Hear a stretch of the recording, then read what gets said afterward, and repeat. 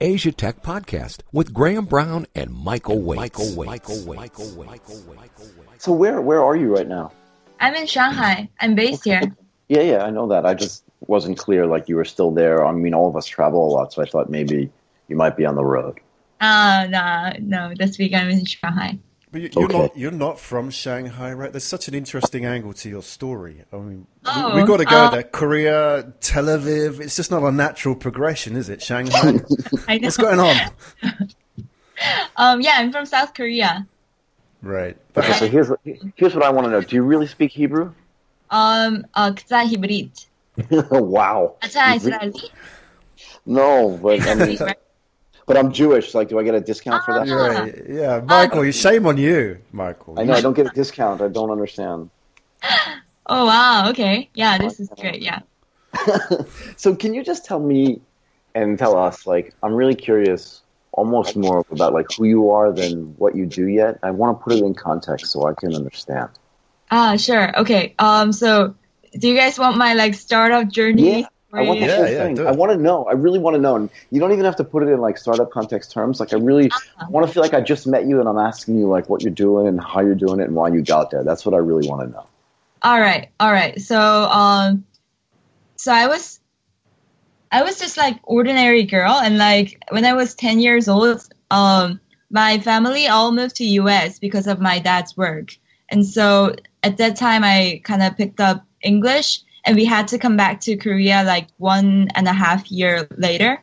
And then when I came back to Korea, I lived in Arizona, Phoenix, the desert part of US. And then when I came back to Korea, I had really tough life in Korea because like if you have like really extraordinary character and you're like you want to express yourself, Korean society doesn't really like that. And so I had kind of hard time in my kind of high school, middle school life. And then I really wanted to like explore the world. I wanted to just get out of like this small country and like explore for myself. And so then I went to UK in Winchester for exchange student. And then the next year I went to Ecuador for volunteering. It was like it didn't matter if there's a program that would like let me go abroad, I would just like register it. I'll take it. Yeah, and then like when I came back from Ecuador, now it was like I had no other cards to use to go abroad. But then it was the first year for Korean President Park, who's now in prison. Right. And she, in her first year, she wanted that startup ecosystem in Korea because like we're full of like big companies, but we don't have that startup ecosystem. And so she came up with a lot of programs to send young entrepreneurs to especially Silicon Valley and Tel Aviv, like Israel. What year was that?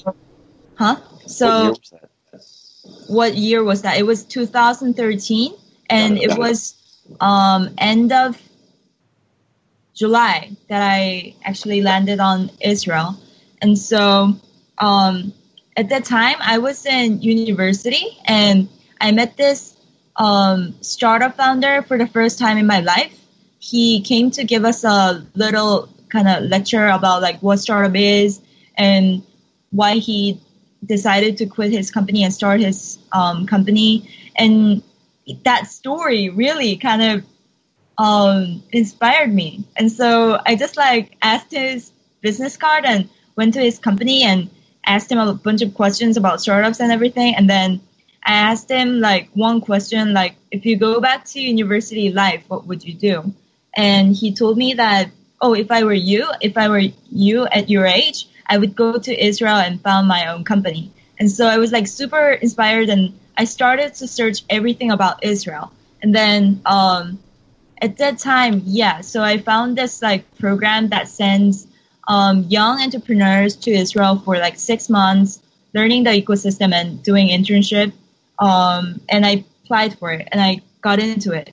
And so I landed in Israel and started my startup interviews. Okay, so why did I start startup interviews? It was like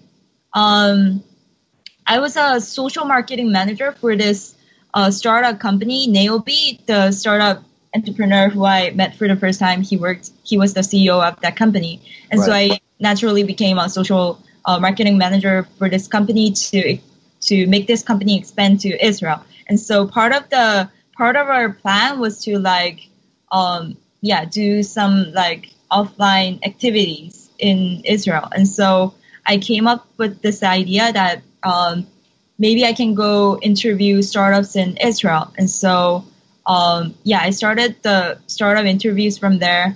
And then the next year, he sent me to the same way he sent me to Israel. He sent me to Silicon Valley, and I was a business development there. And so pitching to a lot of companies, investors, trying to achieve like partnerships with Silicon Valley companies. And it was natural process that I realized I really like writing. It's just much more like comfortable in your mind that way. So at the time I volunteered for a Korean tech blog, Be Success, and they let me interview like 20 startup founders in their conference, which was held in Seoul, Korea. And so it was my first time to interview a Chinese startup founder who was TechNode's founder, Kang Lu. And then I told him that I always wanted to go to China. And I asked him for his advice, and he just let me join TechNode. So that's how I became full-time writer for TechNode. And I came to China in 2015, January. But what was it about the startup people that you met that inspired you? I mean, obviously, you have this sense of wanting freedom, it seems to me. Somebody who wants to sort of get away from maybe what you feel is like a little bit of restrictive way of living at home. So that's why you went as far afield as Ecuador and then went to Israel and stuff like that. But what was it about the startup people that you met that inspired you? I love startup people because I think like living in Korea, we have this culture of like complaining about things around us, complaining about government and some things that restrict us. But startup founders, they talk about like solutions. When they talk about problems, they always talk about their solutions. That's what inspires me. And another thing is that they're just like, you know, when you talk to someone and you know that person is awake and he knows what he's doing, and it's like you just feel it because he has that atmosphere and kind of like halo around him, and so you just fall into it. And it was something like that when I met this James Lim, my first startup CEO, and then Kang Lu. When I met him, I was already impressed by these people, and like I wanted to learn from them. And so it was like really natural that I also joined their company to solely like work for them. And so I guess like people, like startup people have that charm because, you know, they are like leader of their own company. They're not just like employee of like one company. They don't know where they're going. They don't know what their vision is. But startup founders are so interesting because they know what they're doing and they have vision. So yeah, this is like, yeah, a journey, I guess. No, it's great. So I'm really curious now that you're at TechNode and you also do your own podcasting, right? So how many episodes of your podcast have you done? I think it's about 22. Okay, so you're relatively new at this, and you do it in Korean, right? Yes, but I recently did one in English, so I guess I'll like swap between those two as I go. Is it just founder dependent if your founder speaks Korean, or are you interviewing Chinese? Because you're in Shanghai, right? So are you interviewing Chinese entrepreneurs and then translating into Korean, or like how does that work? Oh, my podcast, right? Yeah. So I only interviewed like Korean people in China because like Korean people wanted to hear from their side. But then now we kind of changed our kind of initial plan, and we're now reaching out to like all other like nationalities, either speaking English, Chinese, or Korean. And so, yeah, we're in that transition point. So we'll have some new episodes in Chinese, English, and Korean, probably. Yeah. Right. So do you speak Mandarin? Yeah, I do. Really? So well enough to interview people, yeah? Yeah. That's pretty impressive. Where did you learn how to speak Chinese? In China? Koreans have an advantage learning Chinese. Like, we don't have to memorize that much words, for example. And so, yeah, I learned it in Shanghai. I didn't know how to speak Chinese back in Korea. I just like, my first day in China was my first day in TechNode. And gradually, when you're like surrounded by all Chinese people without like someone from your nationality, it's like survival to just pick up what they're saying and just, yeah. So can we just back up a little bit? So you said you also, I just want to put things in context, right? So you went to Arizona. When you arrived there, what was your English like and how old were you? I was 10 years old and I was like, I think I could only say like, hi, how are you? Right, my name is Eva kind of thing. Yeah. No, my name was not Eva then. It was I know that. Yeah, but like, yeah.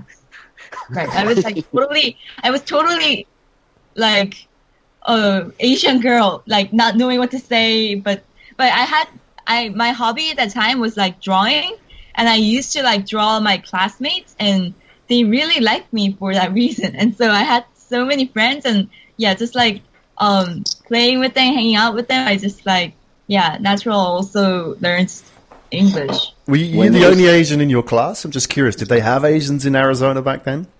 Yes, they did. So there were actually like one Korean in every age. I mean, like I was like 4th grade, and in 3rd grade there was like one Korean. It was something like that. And Asians, I think there was at least one Asians in each class. Right. Okay. So I guess like about 7 in your same age. Yeah.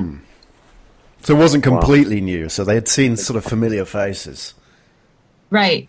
I guess so. Yeah. But they were like, it was like South Korea. Nobody knew about South Korea. I mean, they had no idea. But it couldn't have been that long ago, right?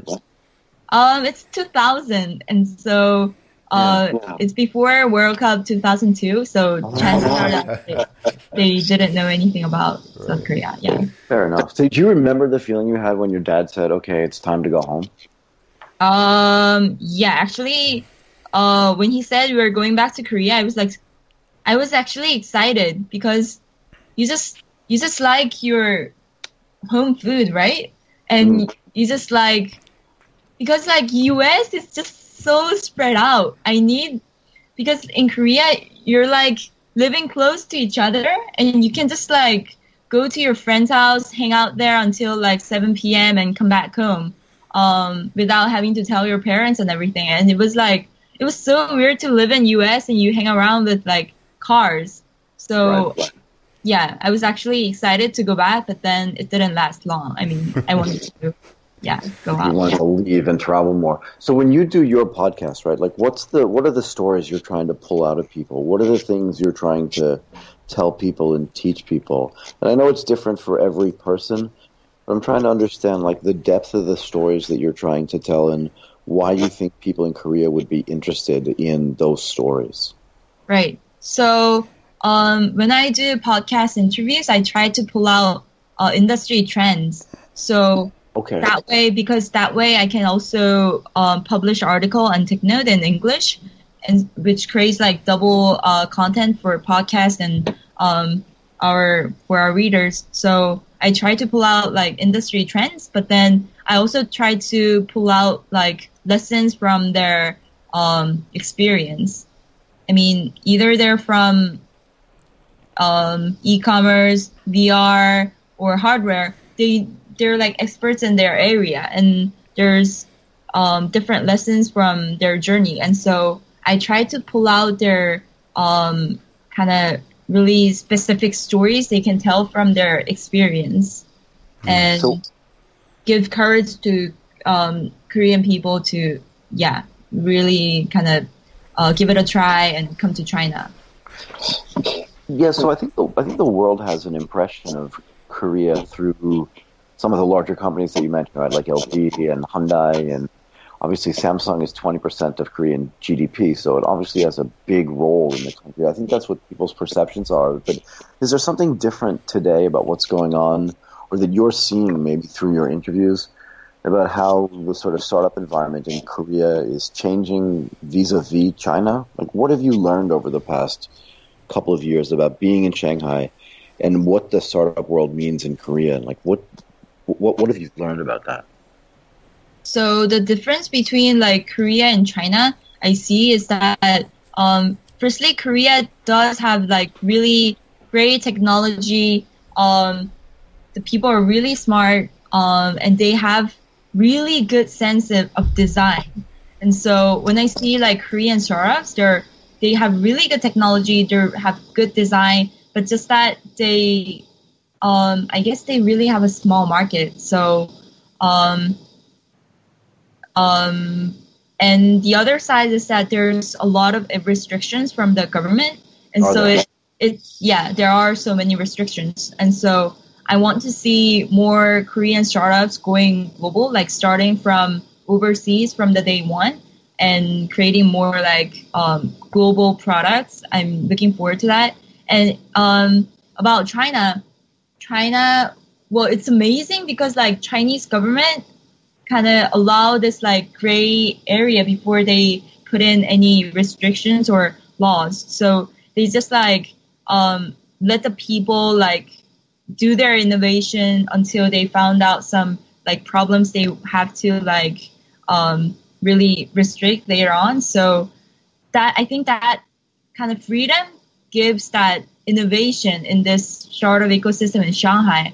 And so I'm seeing so many exciting examples in China. Obviously, WeChat, Alibaba, Alipay payments, Mobike, of course. But then these days, I don't know if you guys been to Hema Xianxiang.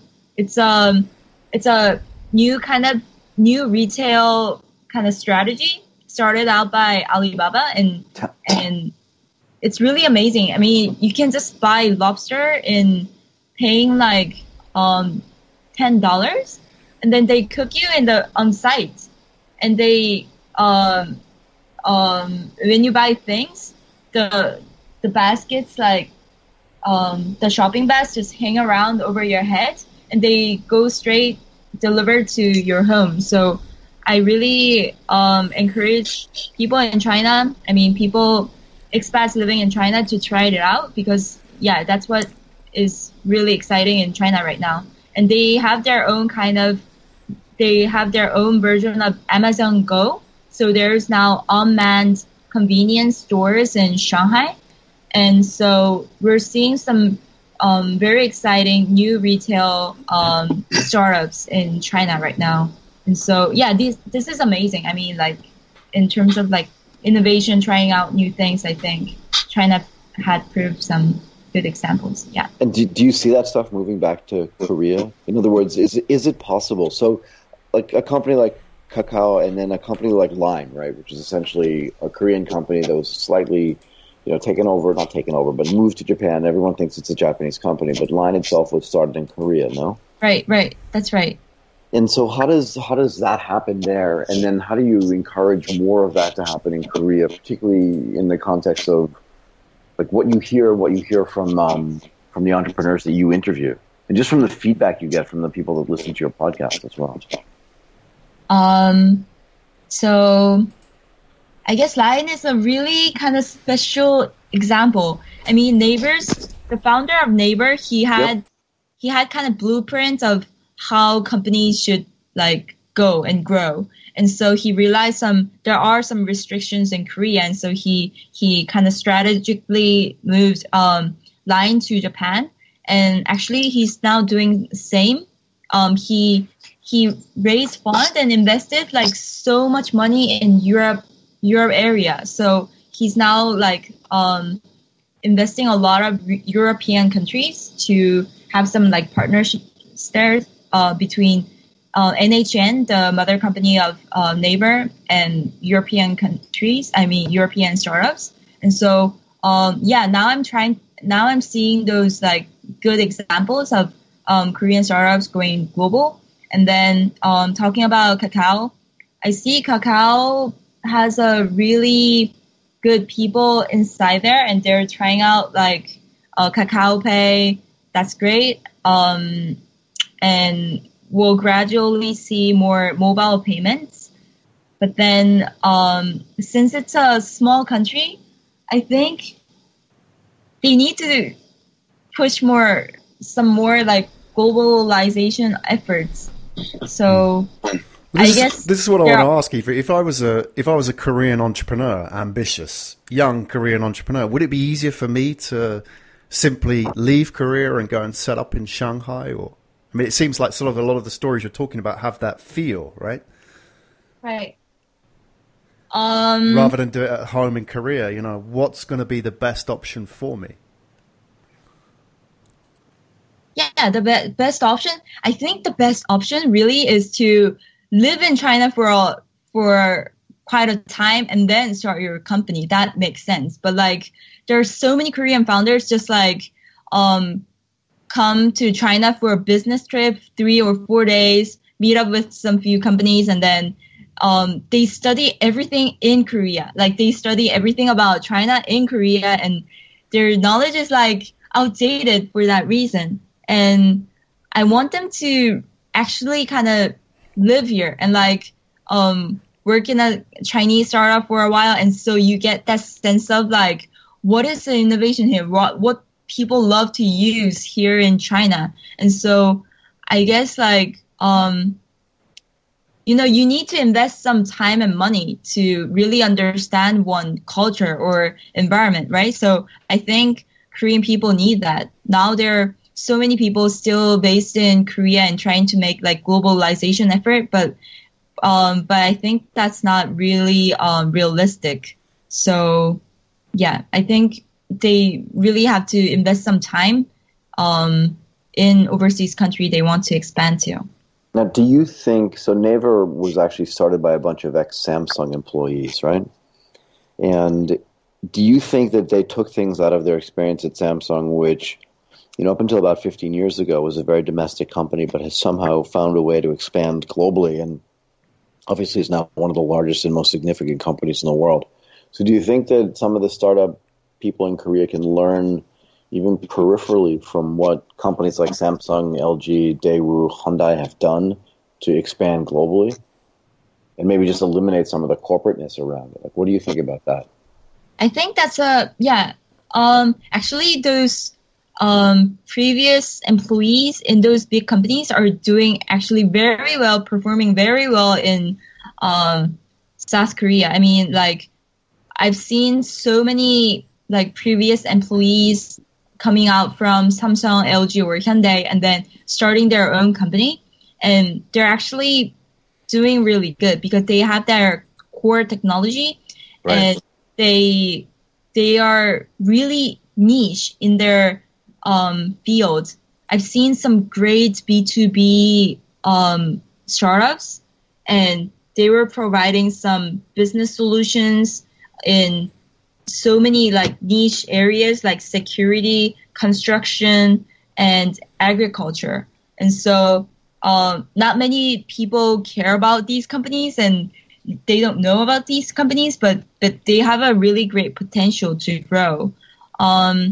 So I think, seeing those sectors, I mean, it's unlikely these startups will become like really big companies, like, because they are still in B2B fields. But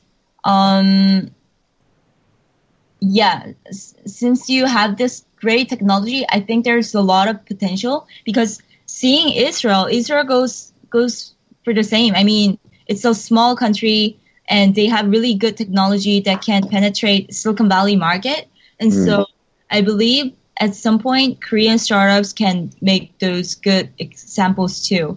And, I've seen a lot of Korean people working as like, sorry about that. Okay. that was like my water drinking alarm. Okay. So Go on, drink up. yeah. Is it time to stand as well? And then where was I? Oh yeah, so I'm seeing a lot of Korean people working in like C-level in Chinese companies. So when I go to Huawei, when I go to Alibaba, when I go to Tencent, I meet these Korean people in like executive level, and so I'm like so amazed. So they're definitely learning a lot from innovations in other countries, and possibly we'll see some good examples, I guess. Okay, so one kind of, not last thing, but just one other thing I want to touch on. You do a podcast. You've recently started doing it. You're thinking about changing your strategy there. Is the podcast that you do associated with your working at TechNode, or is that something that you're doing separately? I'm doing it really separately, yes. Because how should I say? Everything I do in Korean is, I feel like it's like volunteering. It's not about like work, because like everything about my work needs like speaking English and Chinese. But then people who actually write me like thank you letters and who actually want to have like coffee with me are all like Korean startup founders. They have this like really thirst for knowledge about like Chinese market, how can they penetrate. And so I naturally like spend like extra time on blogging in Korean and podcasts in Korean. And so they can like much more intimately learn from these founders on sites. And so, I think of it like a kind of, volunteering. Well, it naturally fits with your story as well. That's the key, isn't it? I mean, your story, not just of you moving to China, but, you know, from a very young age, you've moved all over. So you've always been an outsider moving to a new place. So I think, you know, if you go beyond the fact that you're in the industry, that you're in tech, there's the human story, isn't it? Of like somebody who's chosen to move from one place to another for a better life. And that's really where you're connecting with these Korean founders at the emotional level. And that's something you've got to build on, right? Because you have a niche skill there, an advantage that, you know, there are very few people doing what you're doing who can actually get up and talk about it. So in that sense, you're providing a magnet for those people who say, okay, somebody's out there telling me the human story of these people moving to China from Korea. That's really interesting, and that's something I think you've got to continue, even though you describe it as volunteering. I think that's your future. I just like thought of a one sentence in Greek Jorba. Have you guys read that book? It's about a Greek. It's a story written by Nikos Kazantzakis about a person who actually lived like 100 years ago named Jorba. And one sentence from that book is that if you want to save yourself, you should save other people. And I think that's, that goes with me. I mean, as I try to help other people, I think that's the way I save myself. And so this is like really kind of mutual thing. It's not only that I'm helping them, but like they're also helping me as well. So as I organize like offline meetups every month, like sharing the knowledge in the industry, I also learn from them, and that also gives me kind of inspiration to write new stories, new kind of grab new trends and what's happening in China. And so I think journalist is a really amazing occupation to really like connect with people and have that connection. Eva, it's been a real pleasure having you on. And before I ask you to give us some links where the listeners can go and find out a bit more about you, I just want to say thanks for sharing your story. It's been an inspiration, I'm sure, for people who are in a similar situation.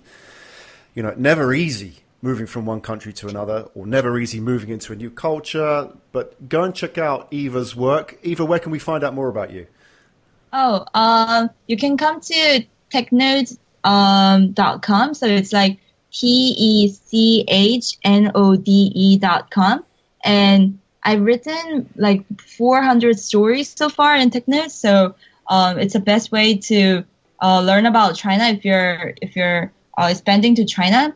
And also, please pitch me to my email, evayu@technode.com. So it's like EVAYOO @technode.com. So you can pitch me stories. You can also like meet me up for coffee, and just let me know. Awesome. We'll put all the details in the show notes. And your podcast, a shout out to that? Oh yeah, sure. It's like Heading to China, and it's on iTunes. So I guess I'll have to share the link. Yeah, we'll put that in the show notes. Eva, thank you so much for sharing your journey with us today. It's been a real pleasure. Thank you so much. Thank you so much. You've been listening to Asia Tech Podcast. Find out more at www.asiatechpodcast.com.